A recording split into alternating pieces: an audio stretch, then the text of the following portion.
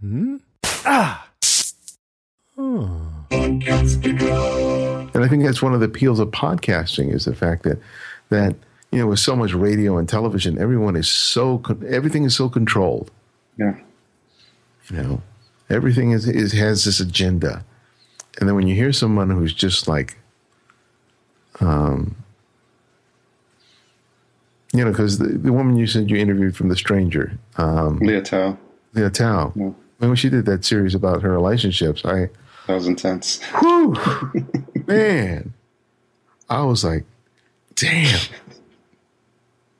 I was re-listening to one of those episodes just last week, and it was even the second time around. It was like, even though when you know what's coming. Podcast Junkies, episode 81. And if you're new to the show, then this sounds normal to you. Some background music. I'm in a training session with one of my business coaches, and I wanted to take advantage of the time being out here, outdoors, to record this for you simply because it's the best time and it's convenient for me.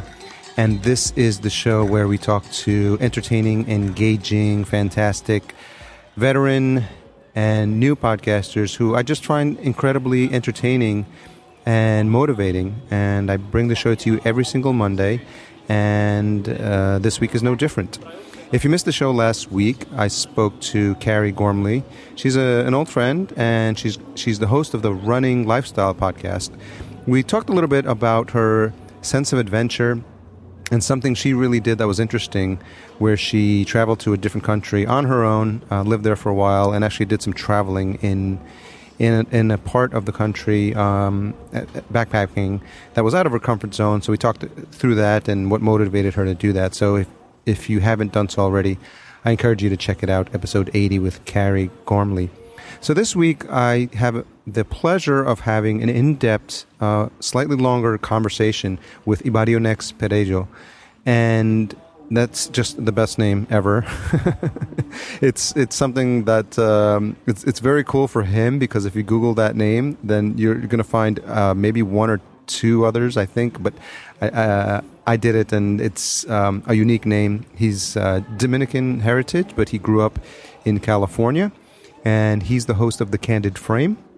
And what we talked about was just how he took his passion for photography and created a podcast around it that's been running now for 10 plus years. And anytime I get a chance to speak to a podcaster who's been doing it that long, you know that I gobble that up, and we go deep on what motivates them, what inspires them, and what he's done to ensure that he always gets the most out of his guests.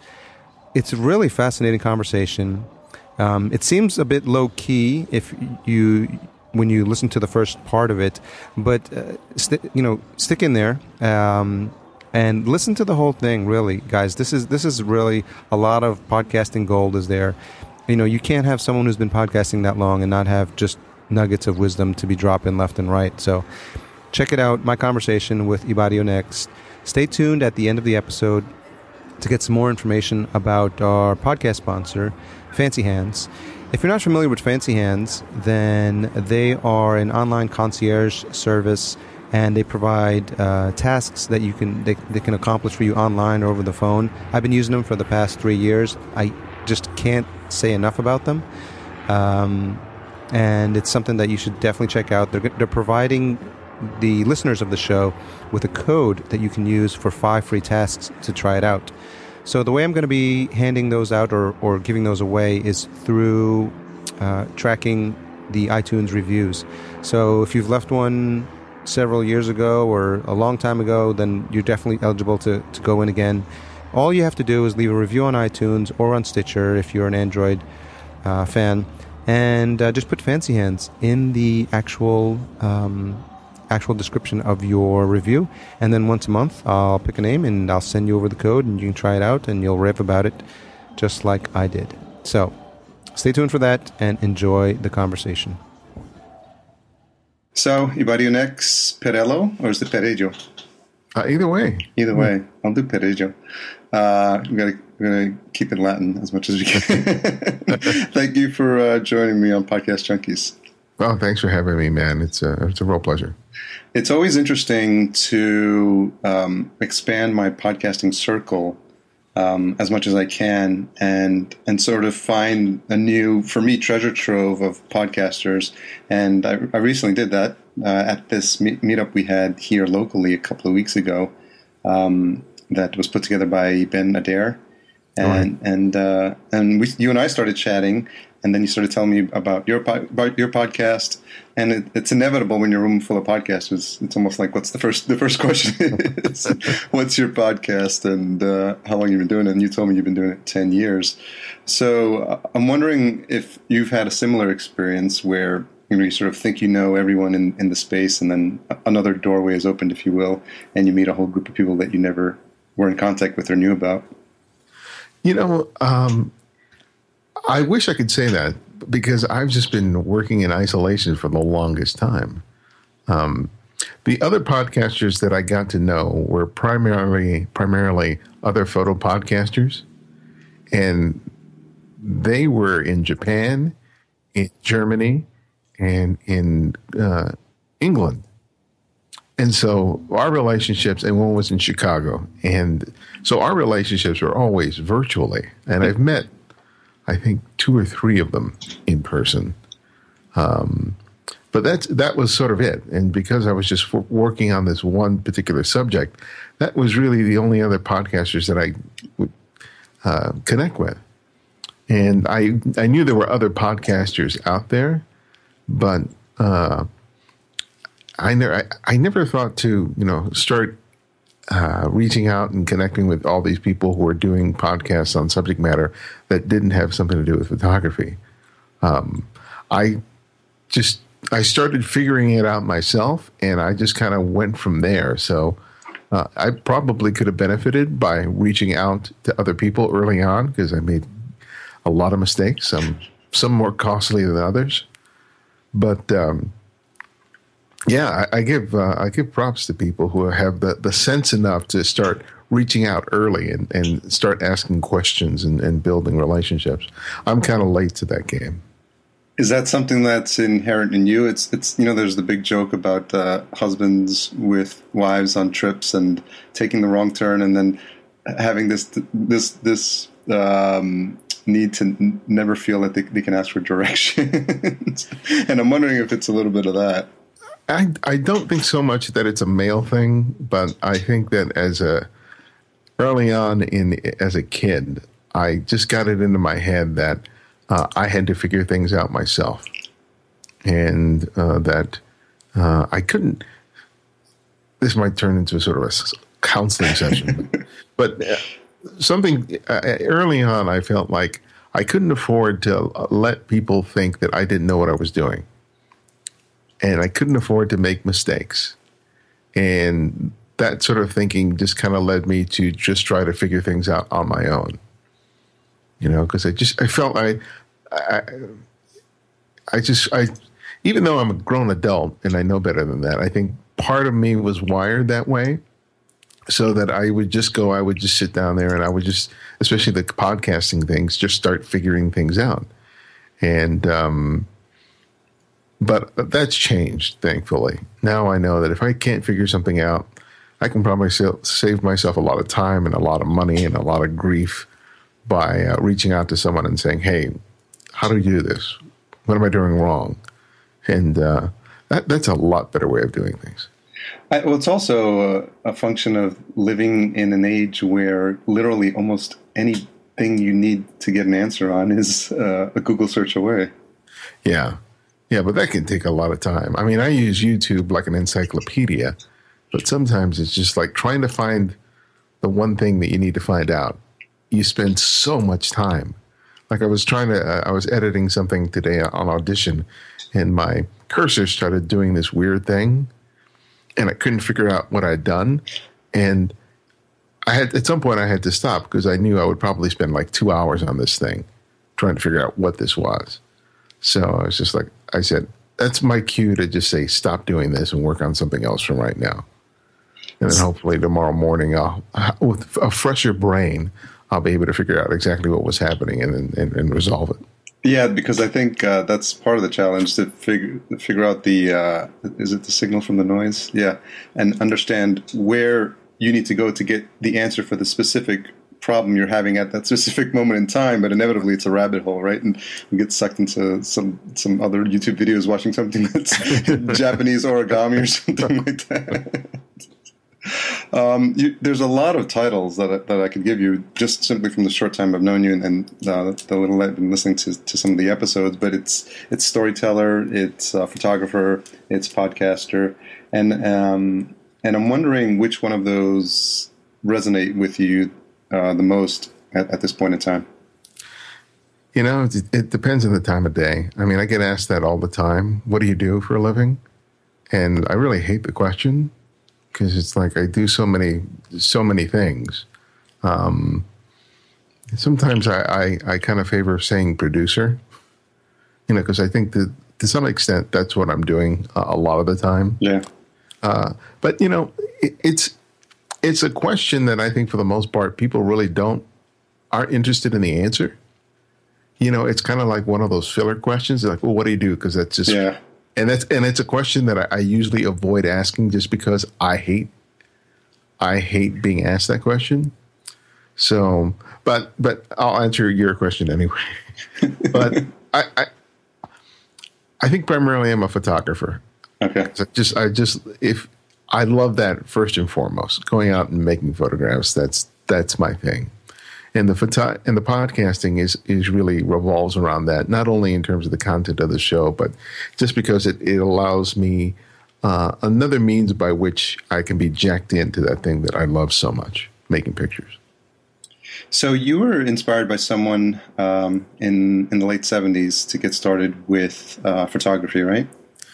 Yeah. I was at the Boys Club of Hollywood, and one of the counselors there, Mike Cohen, he was enjoyed photography himself. And there was a darkroom at the club that had fallen into disuse. And it had an enlarger, it had the trays, it had these old cameras like from the 50s, these basically would look like boxes with lenses on them. They were just really old cameras. And he brought two photojournalists in who taught the kids how to load the camera, process the film, and make some prints. And the moment I saw that image appear on that blank sheet of paper, it was like game over. And so after a while, a lot of the other kids just lost interest in it. But for me, it was all I wanted to do. And so every time I would come to the club, I would ask Mike for the keys to the darkroom, and I'd go into the darkroom and I'd start making pictures around the club or in Hollywood or, you know, wherever. And I just wanted to get back into the darkroom and make prints. And so, I think it was probably about 10 years old. And, you know, after that, it was just like game over. It was like, and still now it's as exciting as it was back then, even though I don't work in the darkroom anymore. There's just something about making pictures and seeing the results that I'll never lose the taste or the excitement that I get from making a good photograph. And a lot of what you learned there, I was reminded of this piece when you had someone on one of your recent episodes that talked about learning the darkroom, but just as the darkroom was going out of style, and you were learning it in its heyday. But he said it was important, everything that he learned there, because even though he shoots, the name is slipping me for a second, but he said now that he shoots purely on digital, it's the artist the photographer that uses only the iPhone right now. Right. Okay. Yeah.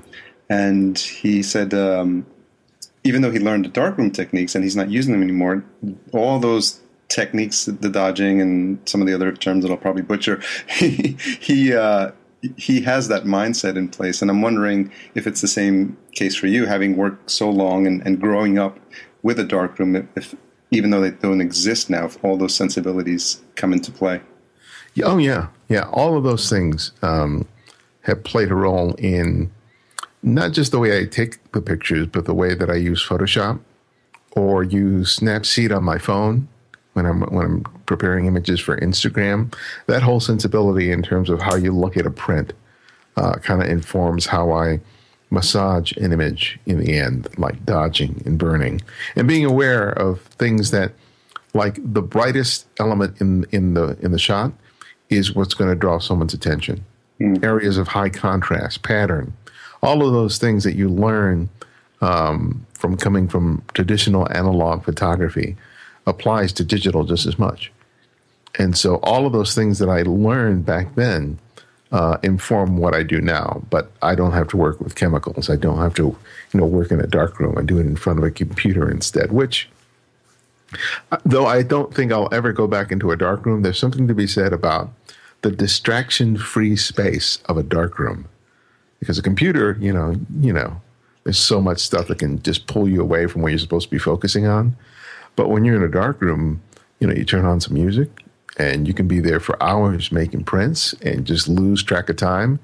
And you are incredibly focused during that entire period. And that's something that you really have to make a more concerted effort to do when you're working on a computer, because you get these notifications in the upper right-hand corner. You get your phone ringing, all this other stuff. And when you walk into a dark room, you can just shut all that stuff out. So if there's a digital equivalent to that, I've not heard of it. Not a digital one, because, there's so few opportunities to have that meditative, just isolated experience, that we treasure them when they happen. And for me, sometimes it's, I use Blue Apron, which is a service that sends you food that you prepare at home, and they give you recipes, pictures. So I tell my wife that I can cook with instructions like a chef, like a French chef, and she can just open a refrigerator door and just whip up something. So the aspect of being there, following instructions, having a glass of wine, and probably listening to a podcast is as close as I come to having that moment when I'm not thinking of anything else and not really that distracted. But to your point, we really have to sometimes get away to a meditative retreat somewhere to not even have a phone signal to find experiences like that. Yeah. I was listening to an episode of Where There's Smoke. I don't know. Have you been listening to that podcast? No. You should. It's really in line with what you're doing. It's a great, great podcast. But they were doing something on multitasking. Yeah. And, oh, man, I really needed to hear that, because it really spoke to the idea that, people do all this multitasking and it's really making them less efficient in terms of the use of time, in terms of the actual work that they're trying to do.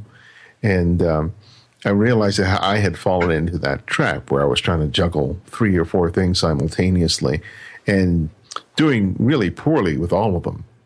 And so since I listened to that episode, I've been really trying to sort of focus on doing just one thing at a time. And it is really hard. Yeah, it is. Really hard, because I've just sort of, for the last 10 or 15 years that I've been using the internet, or is it more than that? How long it's been. That distraction has made, my ability to be able to get things done efficiently and well has been reduced as a result of all those distractions. Mm-hmm. And they talked about it in the interview, about how you're much more prone to making mistakes and errors as a result of you having your mind, in all these sort of different places. So when I'm sitting down, it's like I'm just trying to focus on this sort of one thing and not allow all these other things to sort of pull me away. And there's some days where I lose miserably at that effort. But I think for the most part, since I've been making the concerted effort to do just that I feel better about the work that I'm doing. And I'm noticing that I'm a lot less prone to error. I can see that my errors increase when I'm not working singularly and trying to do too many things at once. Yeah, and I think it's setting ourselves up to succeed. So, for example, on my phone, I've tried to turn off almost every single alert and notification that pops up. And as soon as my wife gets home, I always switch it into silent, because the only call that's really important for me that I really need to hear is my wife's when she's at work. So I actually set an alarm at around 7:30 when she leaves to turn my ringer on, and so that way I know, because the worst is when she's trying to call me and she's like, I couldn't reach you. And I was, my phone was on silent. But now I just set an alarm for myself to turn it on. And then I just make a note that when she's there, to turn it off, to sort of not even be tempted with all the dings and whistles and bleeps and blurbs that can emanate if you're not careful. And then the same thing on online. I've tried to work with just a single tab open lately, which is a challenge because rabbit holes lead you to another website. Oh, yeah. So I'm curious. Hollywood in the late 70s must have been an extremely interesting time and place. You're going to ask me that question. You're going to date me. We're about the same because I was born in 1970. So. Oh, okay, all right. Yeah, you look a lot younger than that. Well, yeah. So you may know. Yeah, I mean Hollywood. I mean the way Hollywood. If you wanted to go back in the day, if you wanted to go see a movie, the only two places you could go was downtown and Hollywood. That was it. There weren't these multiplexes. There wasn't that choice. So if you wanted to go to movies, you either went downtown or you went to Hollywood. And if you went downtown, you were going to these movie palaces that were showing all these old, not old films, but films that weren't the latest. They were the kung fu movies. They were the horror movies. So we would go down there and watch like 3 or 4 Bruce Lee movies, or all these horror movies, and then you go to Hollywood to see the latest releases. And Hollywood was really interesting then, because now Hollywood is all about Hollywood and Highland, that sort of intersection where the Kodak Theater, or whatever it is now, is. And it seems like it's all about that intersection. But back then, it was the entire street.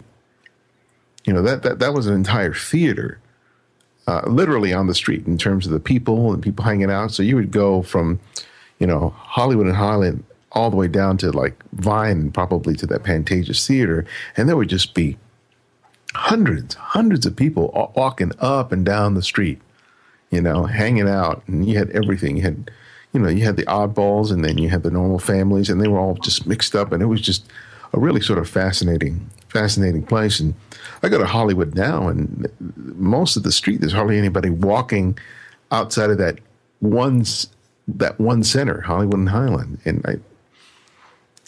it's just a very different beast now. So I don't go there very much. I teach some photography workshops through LACP, Los Angeles Center of Photography, which is based in Hollywood, not too far from there. So every other class session, I'll take people around Hollywood to go and shoot practice street photography. But for the most part, I take them downtown, because downtown for me holds much more interest than Hollywood does. Yeah, I think the best correlation for me, having moved from New York 2 years ago, is Times Square. And Times Square in the 70s and 80s was just a completely different beast. Yeah. Man, you get off of 42nd Street near the Greyhound station. Back in the day, you just like run. Once you get off that subway station, you better move fast. You don't want to get around that corner. Airport Authority. Yeah. So did being in the boys' club keep you out of trouble? Yeah, I think for the most part, yeah. I think I was never the kind of kid to get into trouble. I was, once I got into school, I was happy to be in a library or in front of a television set. So for me, the boys' club just gave me options beyond that, because I think I was always pretty much a loner. My brothers were better in terms of making friends and interacting with all these other kids in the neighborhood, and I wasn't particularly good at sports, so it's like I'll just go to the library and read books, and that for me was best. But when I got to the boys' club, it was a place where I could feel a little more comfortable interacting with other people. Your relationships were built around all the activities you had. You could play billiards, you could play foosball, you could be up in the library, you could, playing games, you could be in the arts and crafts room making arts and crafts, you could be out in the pool swimming. So your relationships are built largely about all these activities. So for me, it was really easy because I had some choice there, unlike school, where that whole hierarchy about, who ranks. Yeah. Comes into play, and clicks and all that stuff. Yeah, and I didn't feel that at the boys' club. So it was as far as my ability to interact with other people, I think it was probably healthiest when I was at the club. Outside of there, man, I was pretty useless. Do you think that your experience with the boys' club has colored your experiences now that you're older, in so much as you look for opportunities to mentor other younger kids? No, not really. I mean, my wife and I, we don't have any kids. And other than my godchildren, there have really not been a whole lot of kids in our lives. I have taught photography to kids on occasion.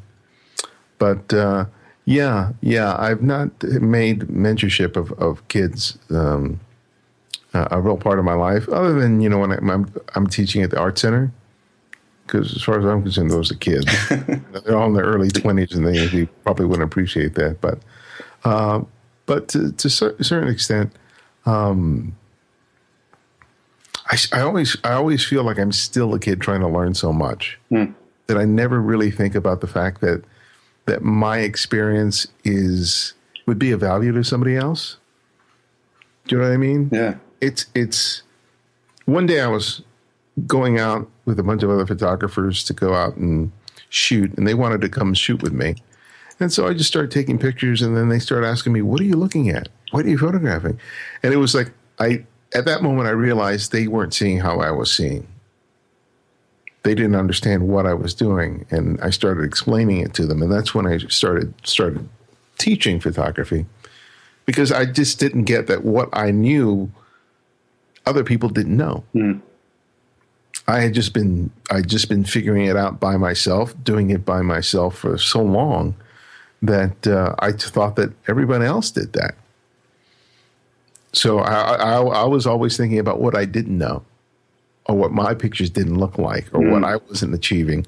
So I always saw myself at sort of a beginning level with that, because I was always looking at people who I was aspiring to, not thinking that there are other people who've picked up a camera a lot later than I have, for whom all this stuff is new. Yeah.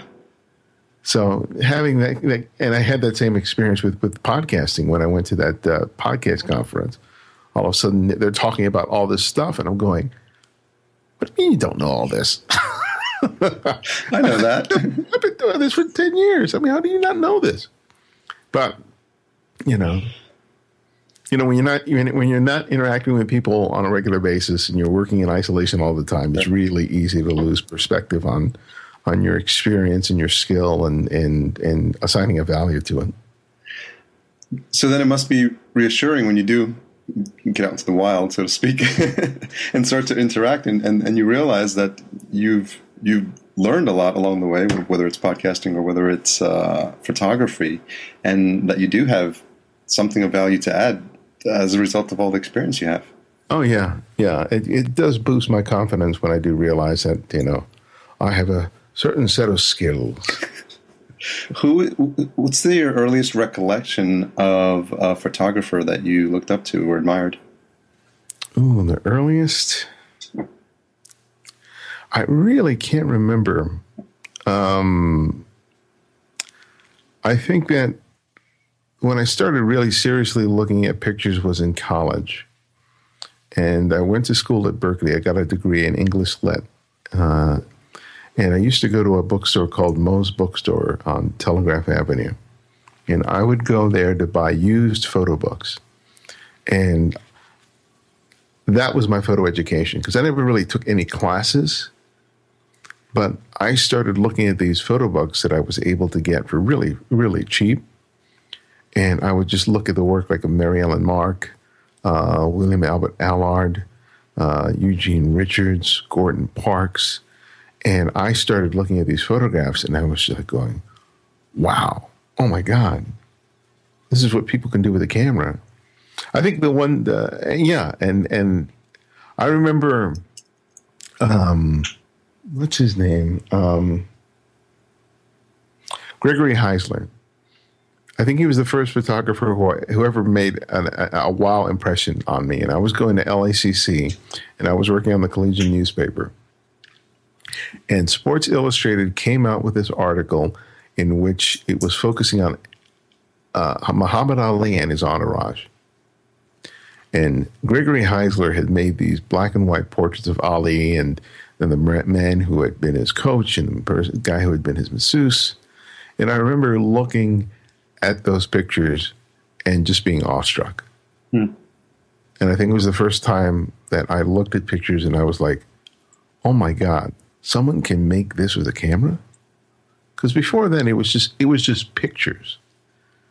But when I looked at that, it suddenly became art. It became something so much more than I ever had imagined that it could be.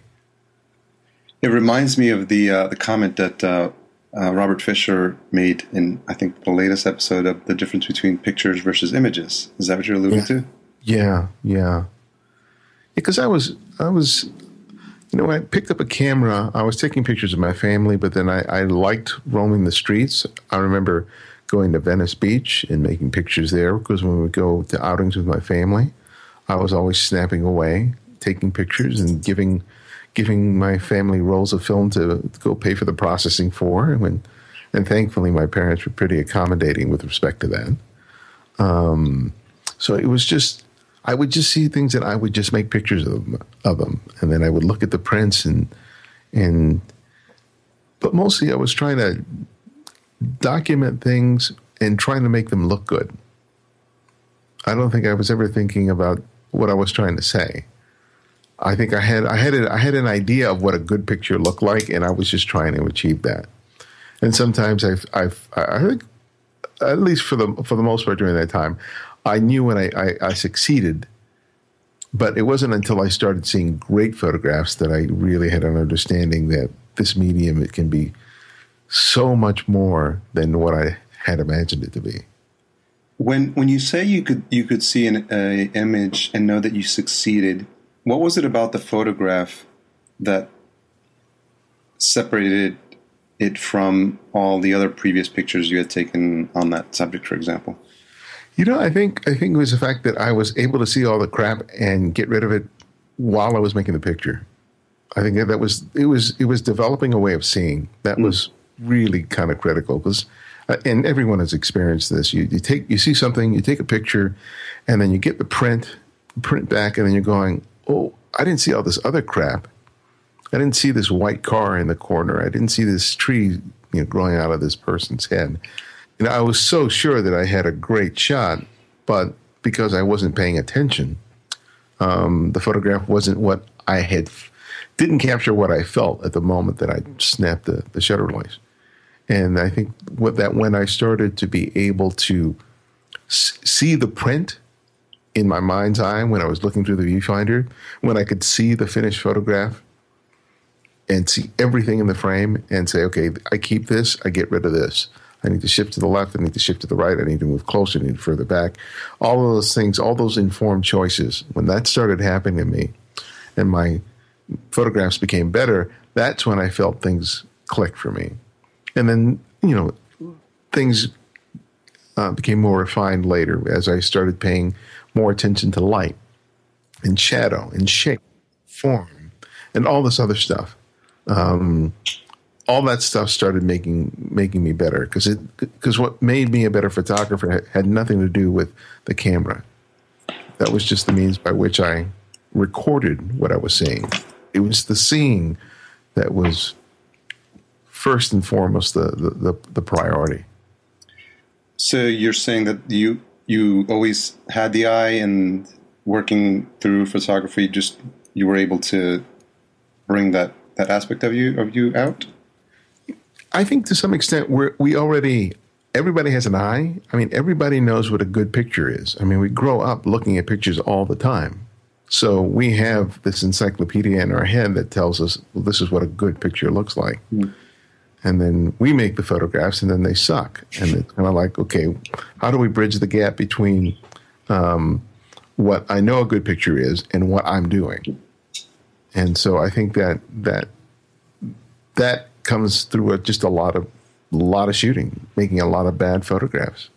And then you start looking at your photographs that don't work, or I look at my photographs that don't work, and I go, okay, why doesn't it work? Well, it's because the lighting's bad, or it's because I included this thing in the frame, or I just didn't time it properly, or there was this juxtaposition of these elements that at that split second just don't work.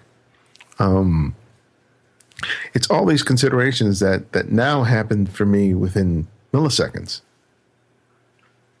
I'm seeing this stuff I'm seeing on the street, and I can anticipate moments. I see the light, I see the setting. I go, okay, I'm going to stand here because the overall frame of this scene looks pretty good, but now I need something, and I'll wait for someone to walk into the frame, and I'll try and time it so that they're at the exact spot where I need them to be, and I'll make the picture, and it happens. But more often than not, I'm missing it. I mean, I post daily on Instagram, but of that one picture that I decided to post, I may have taken 36 or 100 photographs that didn't work. So it's this constant practicing, this constant refinement that happens to me on the street that is all in the pursuit of getting one image in which everything converges together, and it just happens.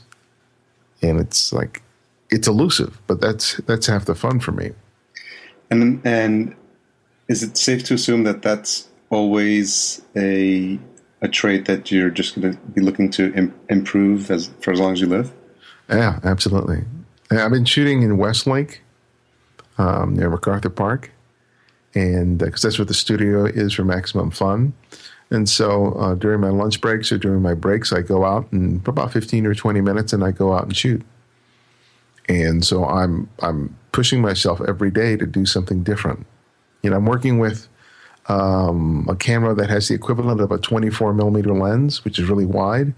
And for the last 7 months, I've been shooting with primarily that. And for the longest time, I used to shoot with a 35 millimeter or a 50. So shooting with a wide angle has a whole new set of challenges. You're including much more in the frame. So you have to be that much more aware of what's happening at the periphery, what's happening at the edges. You have to work closer than you normally will with a 50 millimeter lens because you need that proximity, that immediacy. So I can't shoot at 5 to 7 feet away if I want to get the kind of shot. I need to move in 3 feet, 4 feet closer, which, since I'm photographing people on the street, adds a level of discomfort for me, to get past that level of discomfort and really push myself and getting closer.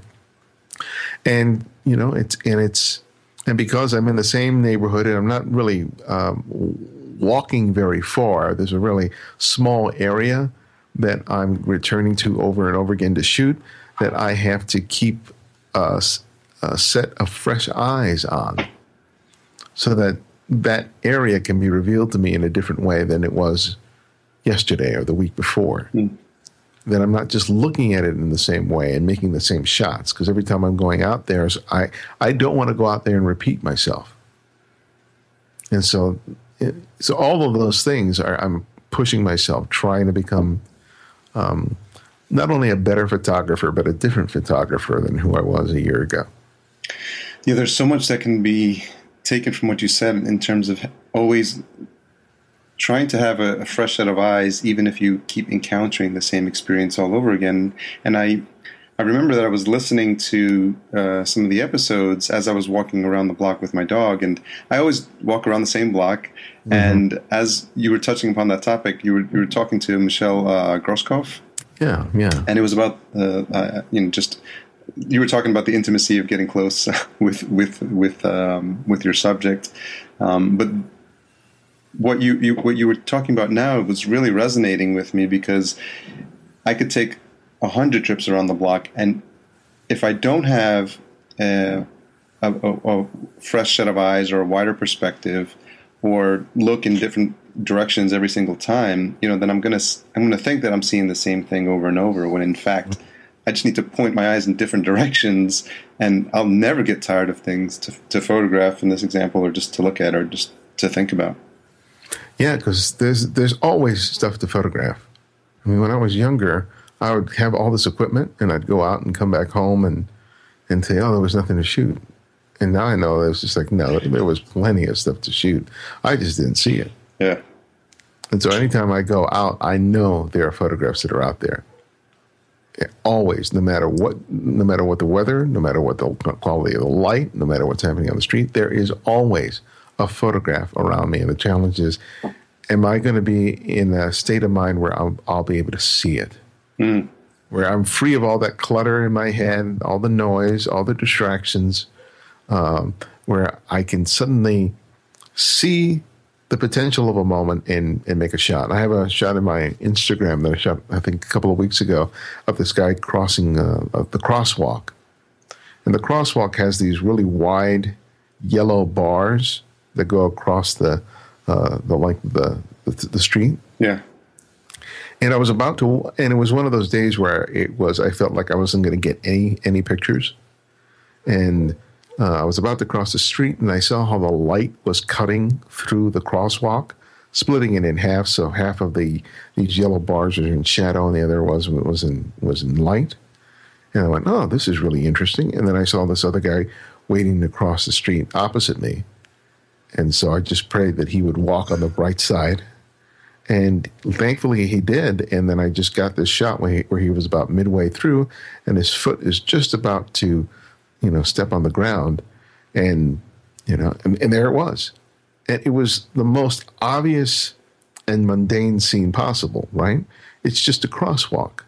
But because I was able to see the light, see the shadow, see the pattern, because I don't know if I would have seen that a couple of years back, because I would have been preoccupied with the fact that for the past 20 minutes, I didn't get any good photographs. Yeah, you would have been in your head. Yeah, I would have gone, oh man, I didn't get a damn thing. And now I've just got to get back to the office and do some more work. And I would have missed that moment. But I was open enough, even though I was frustrated up to that point, to all of a sudden, oh, wait, there's something here. And, and able to make the shot. A lot of the traits that you mention in being or becoming a better photographer are things that I imagine are applicable in your real life and in your day-to-day. And I'm wondering, how has photography and what you've learned over the years enhanced your personal life, in not related to photography? I would like to say that photography made me a better person, but I don't think it did. I can say that more about podcasting than I can photography. Because I think that in terms of how do I phrase this? Going back to this idea of having no really real perspective of who you are and what your skill sets are and all this other stuff. I'd been doing photography for so long, I really had no perspective on that.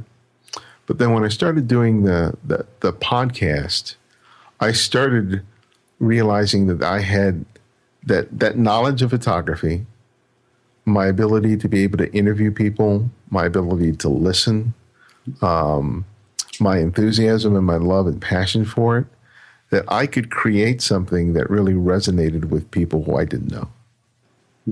And because my photography was primarily done for myself, and I really, other than the stuff that I was doing for the magazine articles, I really never got any much feedback to that stuff. I mean, the circulations for these magazines were in the hundreds of thousands, but I never heard back from people who read these things. I get my byline, the magazine go out, and then I was working on the next two. So I had no perspective at all on what I was doing. But podcast was completely different. And then all of a sudden I started realizing that this thing that I had started primarily as an excuse to talk to photographers that I really wanted to talk to and talk shop with them and to learn from them, that this thing could hold meaning and have value to a bunch of people who I would never meet. And I think that gave me a much healthier appreciation about who I was and what I was doing, more so than photography, because I was sharing it. And I think that was one of the unintentional benefits of it. And it helped me to feel better about myself and who I was. Because I saw that other people saw a value in it. And I think that, when you're in a bubble, you have no perspective. Yeah. People can say, oh, yeah, that's a nice picture. But, for me, most of those people had no understanding in terms of what I was doing or what I was trying to do. But all of a sudden there was a community out there that really understood what I was trying to achieve, and were telling me, you're on the right path. You're doing the right, you're doing really good work here. It's like, oh, and when and those messages start coming from Japan, from Australia, from Chile, and I'm going, oh crap, people are actually listening to this thing. It's a nice feeling. Oh yeah, it's wonderful. What, who was the inspiration, or what was the inspiration for starting the podcast?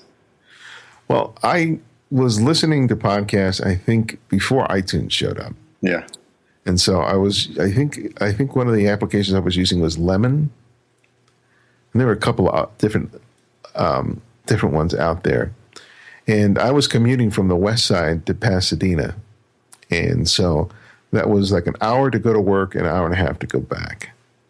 And so when I found out about podcasts, I was like, oh, this is better than books on tape. And so I just started listening to whatever was out there. And I was just listening to, I forget the names of most of the podcasts that I was listening to back then, but I was, I think Don and Drew was one of the ones. I think they were one of the real early podcasters, or husband and wife couple. I don't know if they're still podcasting or not, but I remember that they were. Who's the guy who's considered the podfather? Adam Curry? Adam Curry. I remember listening to his podcast. And so I was just listening to all this stuff, but I started listening to the photo podcast. And at the time, I think it was Chris Marquardt, who does Tips from the Top Floor. There was Jeff Curto, who does the history of photography. And then there was Martin Bailey out of Japan, who was doing the Martin Daly Photography podcast. And I think there were a bunch of other ones. But I was subscribing to all the photo podcasts. And I think most of the shows were talking about equipment and gear. And because I was working at a magazine where I was writing about that stuff all the time, I was like, man, this is such a missed opportunity, because these people are just talking about equipment, but nobody's talking about photography. So I felt like, I know all these photographers. I know how to interview people. Let me learn how to do this and put out a show. And I remember the moment I was stuck in traffic when the idea for the show popped into my head, and the name of the show popped into my head, The Candid Frame. I went, oh, that sounds really cool. And I was like, out loud in the car going, this is The Candid Frame. This is The Candid Frame. And just repeating the title and thinking, wow. And it was one of the few moments where I felt like, if I do this, it will be successful. Now, I didn't attach what that success would look like. I just knew it would work.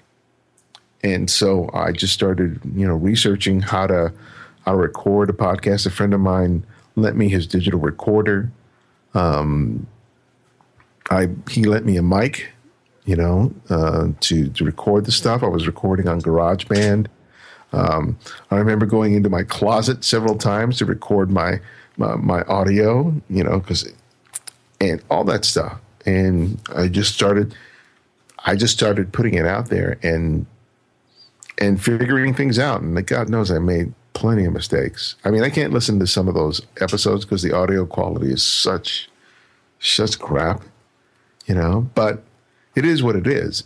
And I tell people that I'm so glad that I started doing the podcast then rather than now, because there was nothing really to compare it to back then.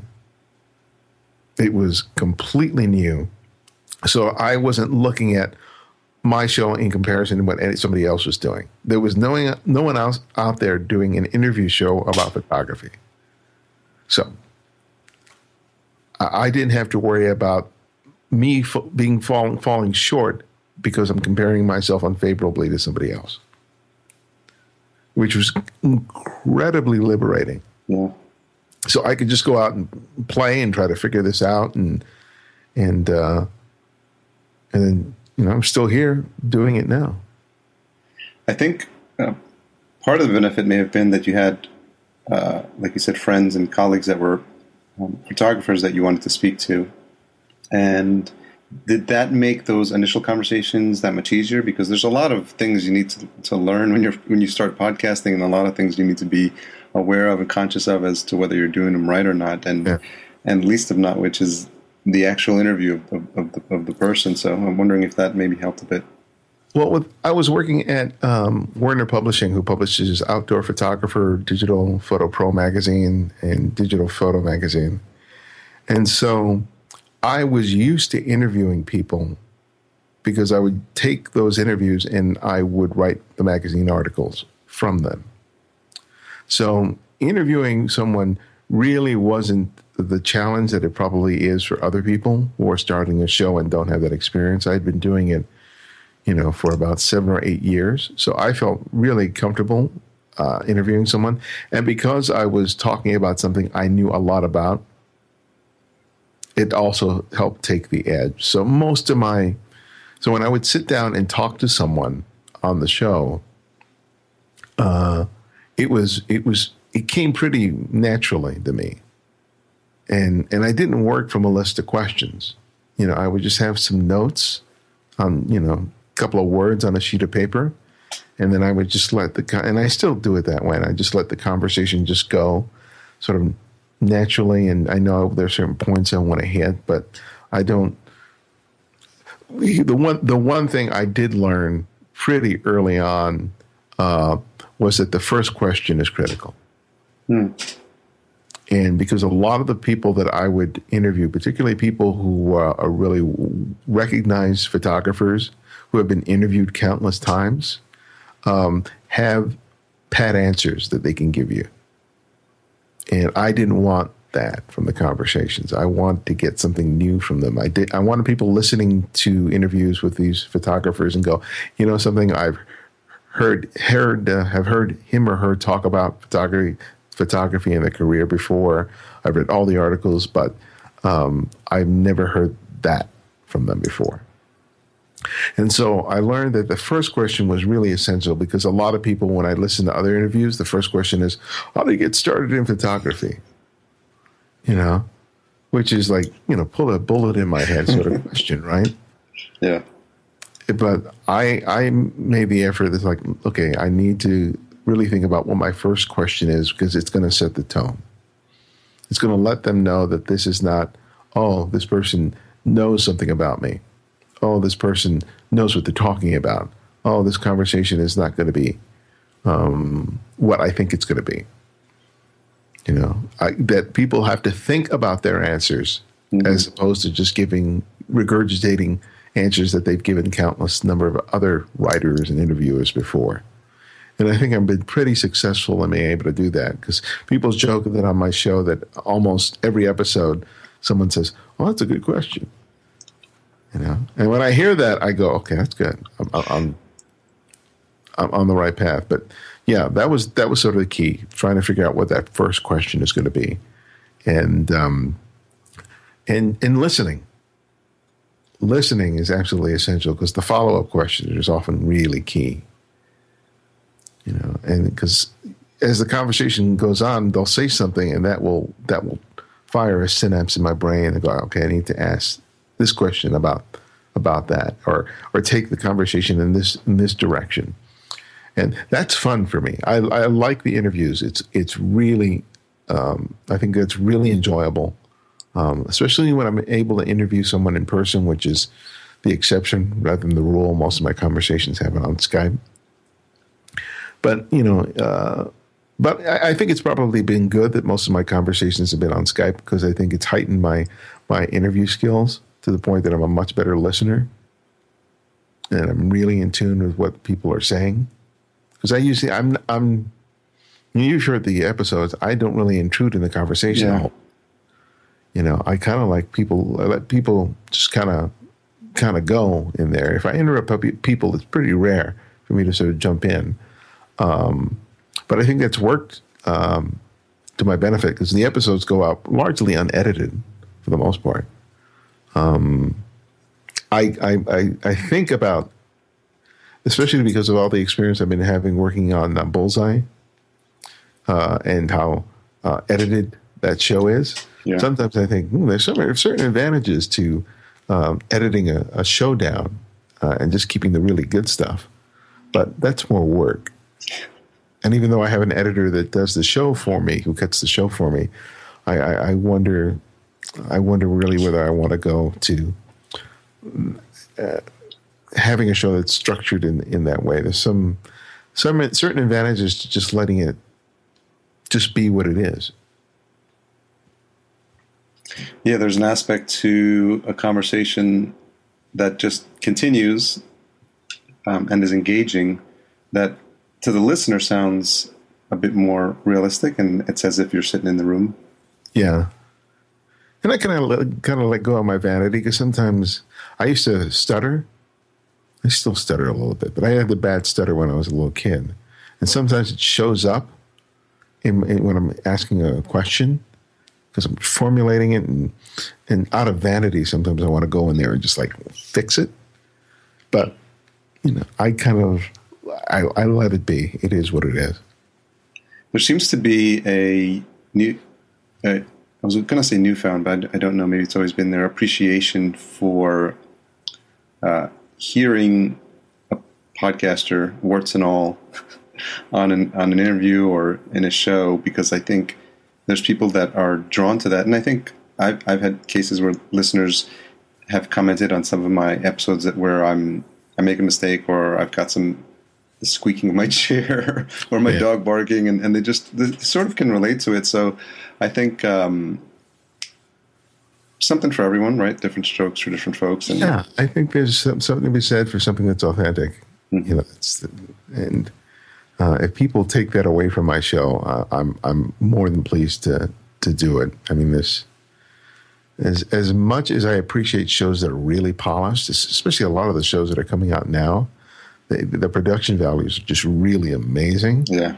And I listen to those shows, and this is like episode 1, right? And I was like, damn, really good.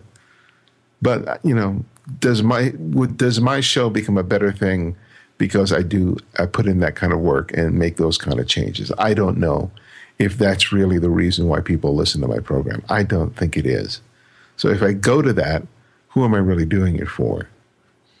If people are really happy, I think when people are happiest is when they listen to a show and they're not only inspired, but they gain some sort of insight, not only about the person I'm interviewing, but something about themselves and the way they're practicing photography. Bottom line, that's why there's value to my show and why so many people listen to the program. And that's where I need to keep the focus. All these other things might be nice, but they really can't be the priority. Anything that sort of takes away from that ultimate ideal, that ultimate goal, has to be put by the wayside. So, have you ever been starstruck with? Oh yeah. I interviewed Mary Ellen Mark about 2 years ago, and she sadly passed away last year. So I was really grateful that I had the chance to interview her. And I remember driving to the West Side, because she was staying at a hotel near the Beverly Center. And I was so nervous going there to talk to her. Oh, my God.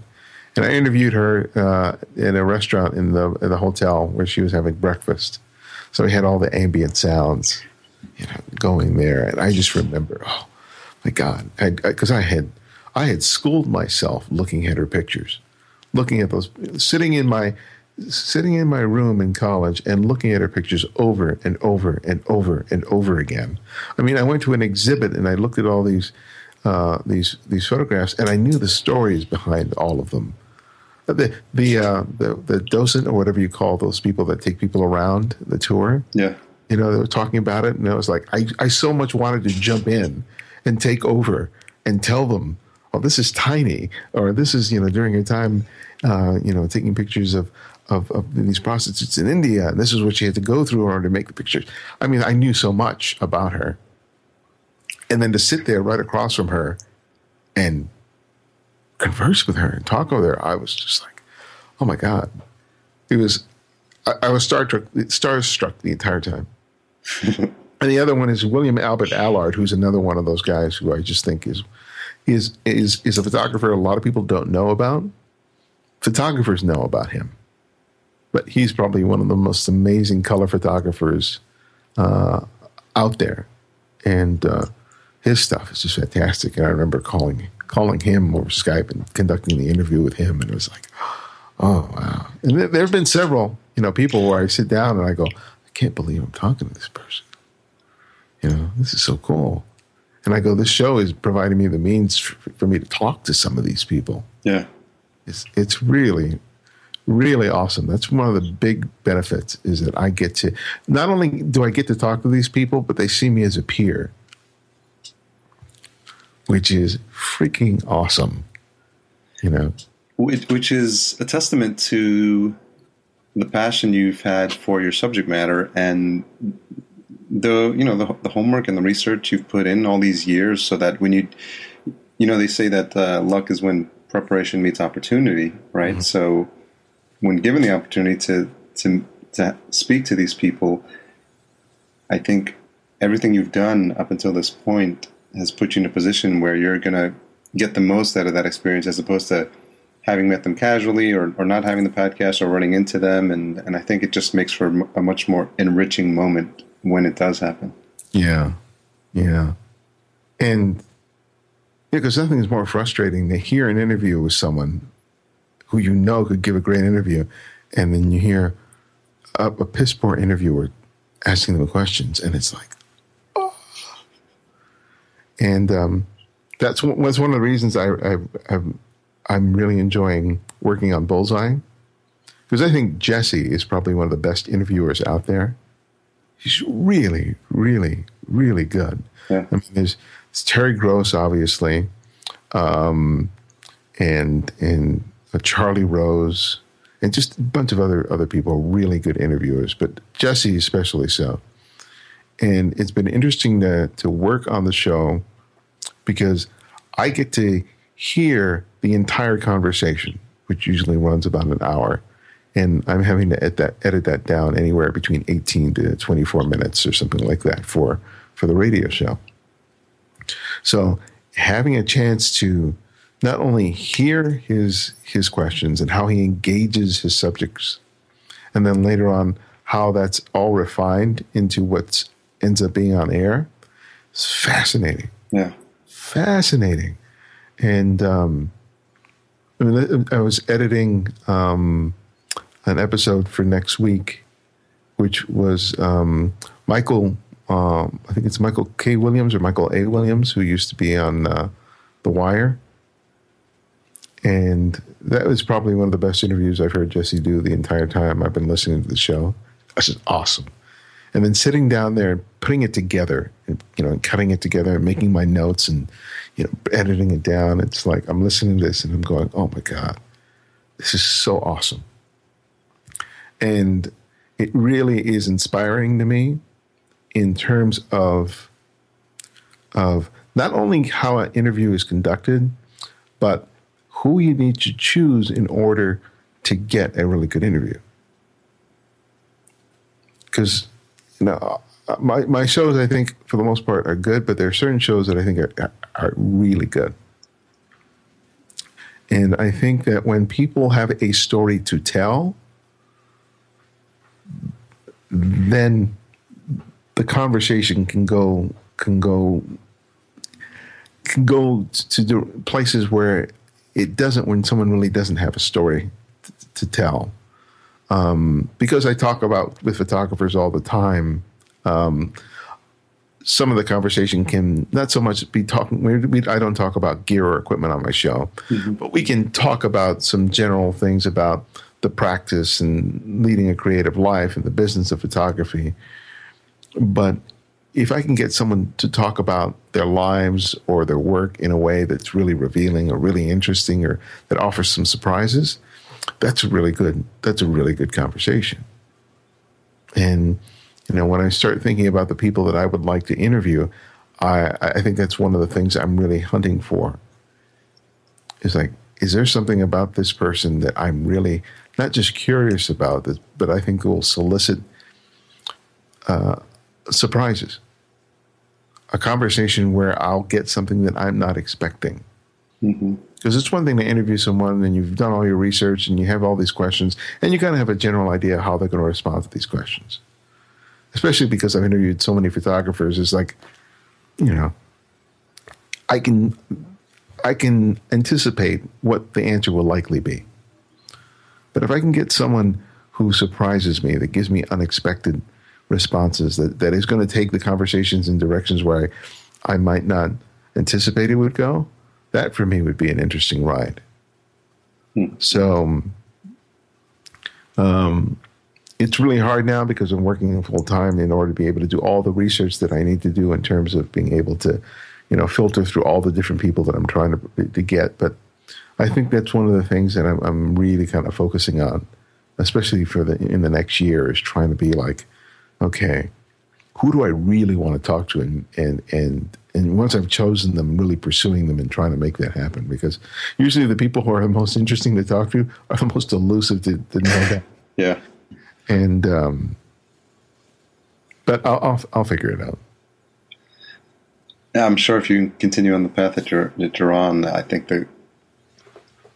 the opportunities will present themselves. And I think the word is already out in the photography community about what a pleasure it is to be on your show, just from the comments that you hear the guests make when they're speaking with you, and that they're honored to be on, and they listen to all the time. So that's the nice thing for a podcaster to hear, right? So, you know, that people enjoy the show.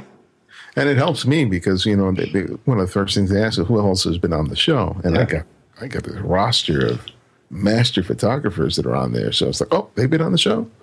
Yes, they have been on the show, so you should be too. Yeah, you don't want to miss out. What was it about the Jesse Thorne interview that sort of, as you were listening to it, made you sort of, you know, kind of stand up or sit up in your chair and say, "Wow, this is really good." When is this show coming out? Next week. Next week? Okay. Yeah.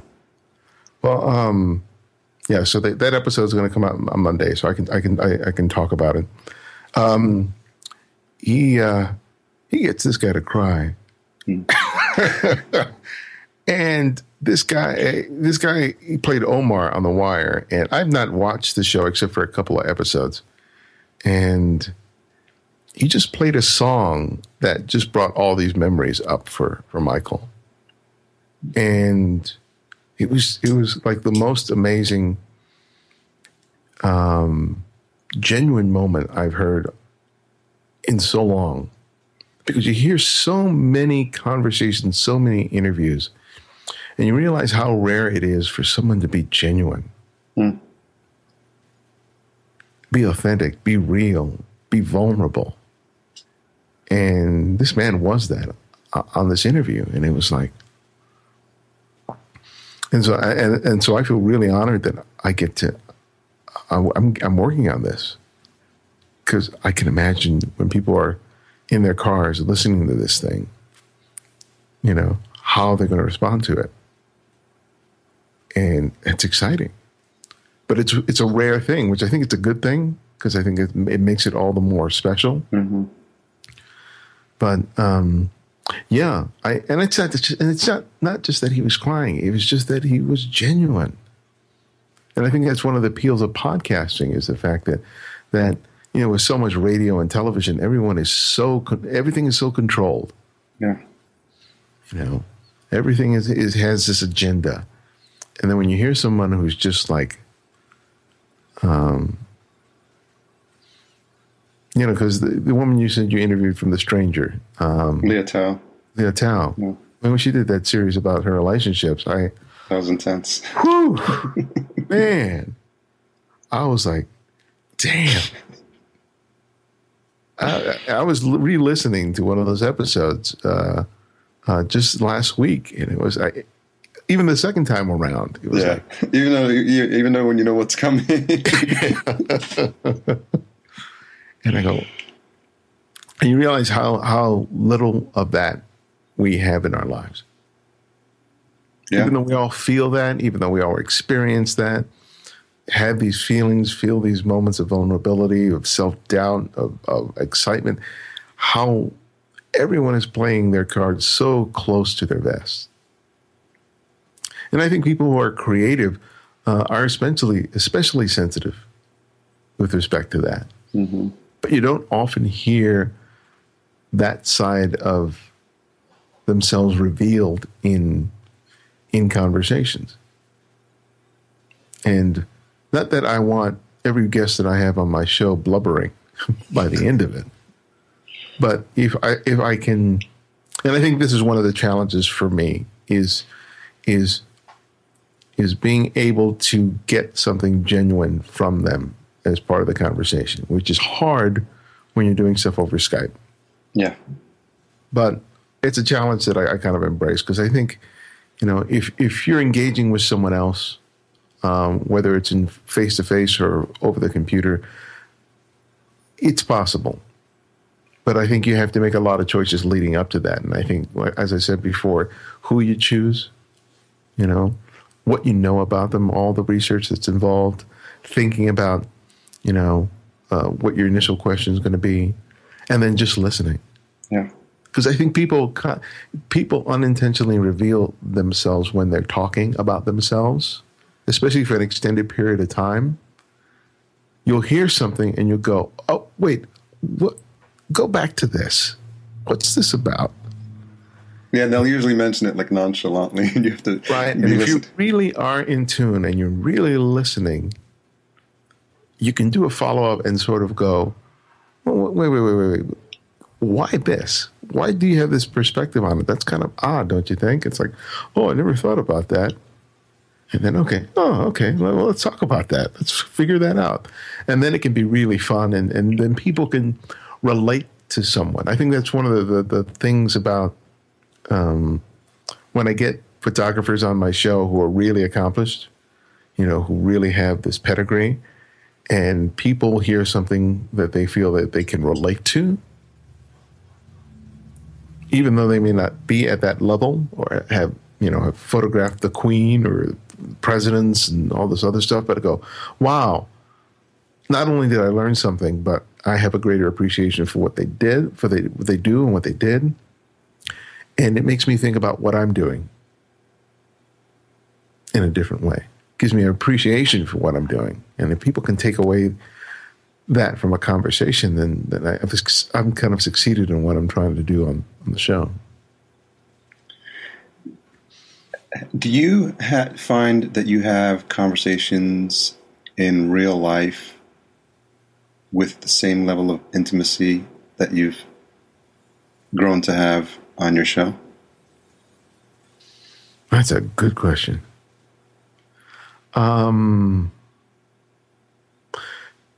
No, but I'm working on it. I think that with the interviews, I'm less self-conscious. Like at that mixer we went to, I was very self-conscious, right? Why? Because I'm around a bunch of people I don't know, so I start thinking about what they think of me. How are they perceiving me?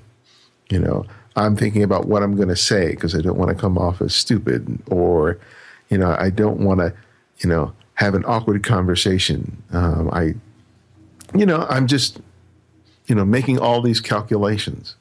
But when I'm sitting across, I have the mic in my mouth, I'm not concerned with any of that. None of that is a factor for me at all.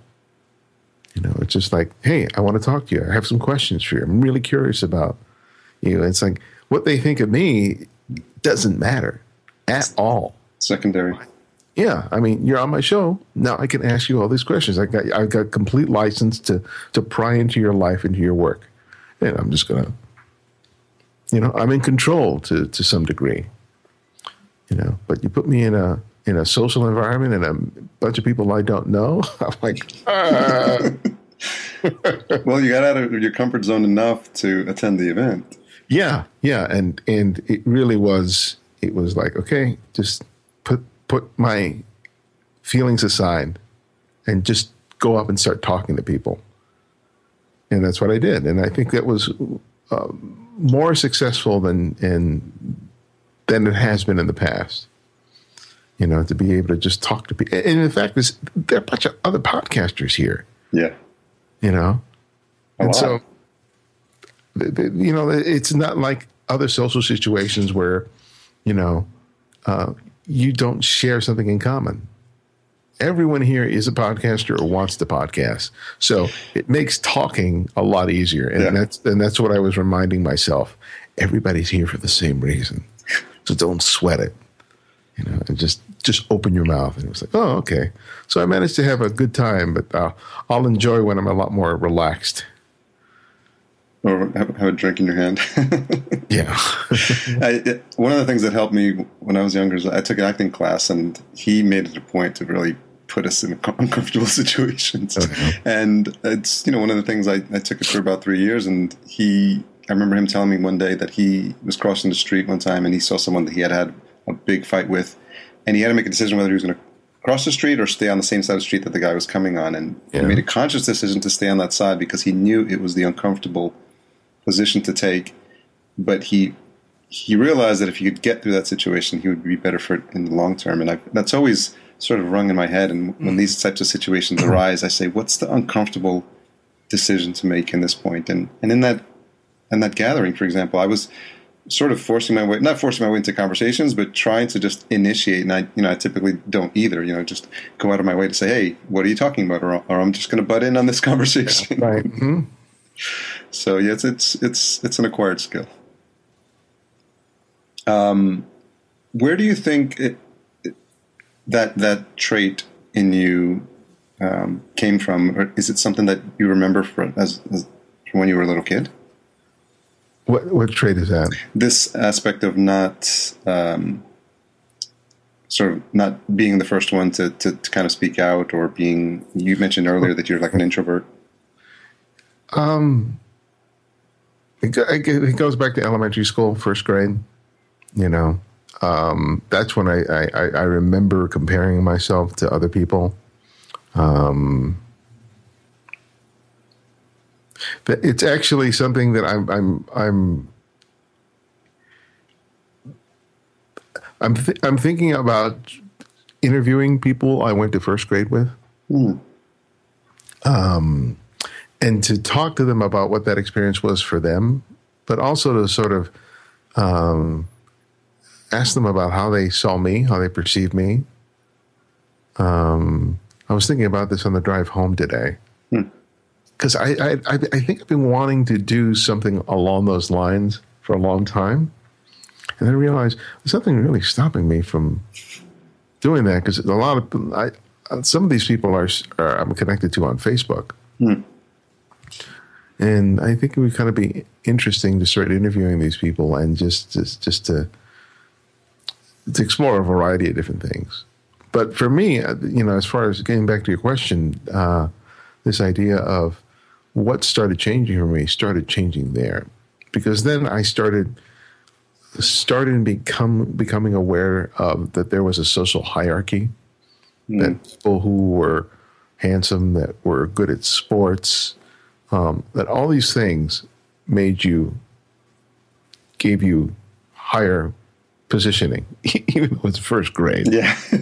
Right? But man, it was like life or death then, you know, and me understanding that I was very low on that ranking, you know, as far as how I was treated by the other kids, and, you know, when you're getting picked to play kickball and all this other stuff, you know, that's when I started becoming very self-conscious of the fact that, okay, I don't place in this stuff. That the things that I'm good at may give me good grades, but it doesn't bring me any value as with respect to my peers. So I think that sort of thinking started brewing there, and it just progressed and got worse and worse as I got older. So I think to some extent it's trying to unlearn a lot of that behavior, and you know, I've gotten better at it, but it's amazing how those old feelings just creep up. Yeah, and it's those learnings at such an early age have such a long-lasting, impressionable effect. Yeah, but you know, you learn that you know, those despite the fact that I'm feeling that, that doesn't mean that that has anything to do with reality. Yeah. Because when people look at me, they're not seeing what I'm feeling. So I may be feeling insecure or fearful, but most people don't see that. Mm-hmm.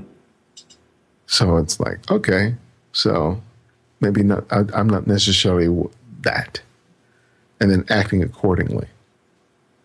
Right? Yeah. Fake it till you make it. What do you think is something that's misunderstood about you? Wow, misunderstood about me.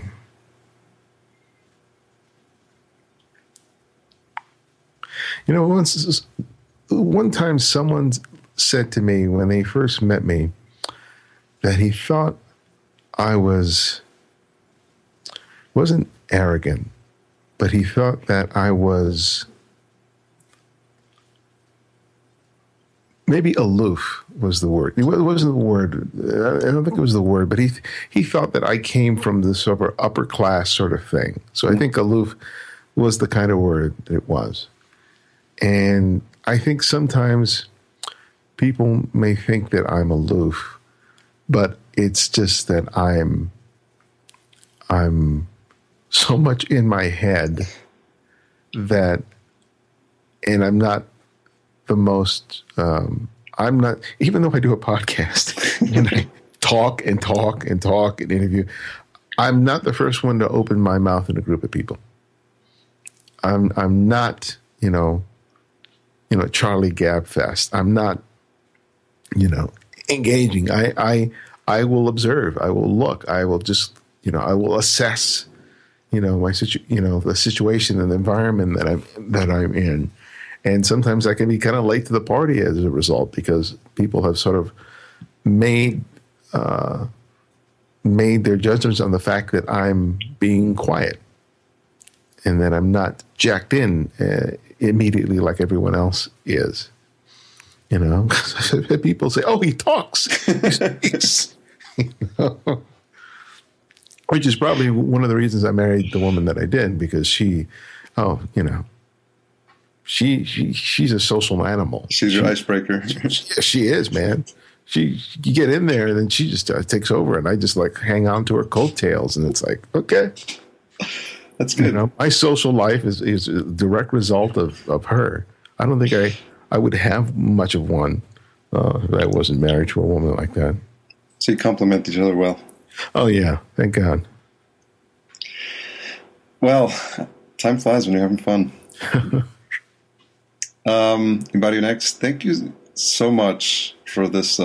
What's going on, Pat? An hour and a half conversation. I really, really enjoyed it. Oh, I did too. Does this thing go out the whole hour and a half? Yeah, the whole hour and a half. Oh my God. It's I think it's just I'm liking more and more the long form, just casual conversation, and I think to what you were speaking to really resonated with me in terms of just leaving it out as it is as almost like a captured moment in time. Like this conversation is its own thing, all freckles and all, and yeah. I think there's something to be said for like keeping it intact, and whoever's drawn to it, that's your audience, right? And whoever's thinks it's too long, and they're not, and so you just slowly over time build your tribe. Well, you're a valuable resource for all the people out there who want to get into this thing. Thank you. So I like the fact that that podcasting even now is as democratic as it is. Yeah. That anyone can pick up a mic and recorder and make something. Yeah. And I hope that lasts for a very long time. I hope it isn't taken over. Yeah, I think it will, because there's always going to be new blood coming in, to use your example from earlier, with a fresh set of eyes and looking at things that we've probably seen or discussions we've had over the years, and looking at the same topics and just applying their own life experiences to the conversation and their own filters, and just coming up with an entirely new product or new audio experience. So what's the best way for folks to track you down? They can go to thecandidframe.com, and there they'll find the website with the podcast. They'll also see examples of my work there, because the site, which is thecandidframe.com, and ebarionx.net, all kind of take you to the same place with different tabs, landing pages. If they want to see what I'm doing on a day-to-day basis, they can follow me on Instagram, because I'm usually posting an image every day up there. And I also have a YouTube channel, which is also linked to on the Candid Frame page, where I'm trying to do some new and different stuff there. So, or you can just Google my name, because I'm the only Ibarionex exit they're going to find out there. That is true. It is definitely a unique name, and it's very easy to find you online. Well, thanks again for your time. I hope you have a fantastic night, and I'm looking forward to engaging again in person, as uncomfortable as that might be for either one of us. It'll be a little easier next time. Well, thank you, though. All right. Have a good night. So I hope you took my advice seriously, listened to it throughout the end, and were as impressed with Ibarionex as I was. He's very soft-spoken, but don't be fooled by the soft-spokenness. He's very smart. He takes his craft seriously, whether it's photography or storytelling or podcasting. And I was thoroughly impressed with the show, and I hope you enjoyed the interview as much as I did. It's one of those ones that I'm sitting through it, and I'm thinking, wow, he's providing such valuable content both to new podcasters and experienced podcasters in terms of the importance of listening carefully when you're interviewing. It's something that just bears repeating. I can't hear that advice enough. So we are proud members of the Podcastica network, and we have some good news. Podcastica just added a brand new show to its roster. It's Radio Film School. Sorry, Ron. Radio Film School, with the host of Ron Dawson. If that name rings a bell, then Ron was actually a guest on Podcast Junkies several episodes ago. I was so impressed with his adherence and dedication to quality in his show that I had a conversation afterwards with my Podcastica family, and we very quickly decided that we wanted to bring Ron on board in his podcast. And you can head on over to podcastica.com, and you'll see the show listed there. And we're so happy that he's part of the family. We're so happy the family is growing. If you remember last week, I talked about Morgan Dix and the One Mind podcast. So things are moving here, and that's a good sign for a network.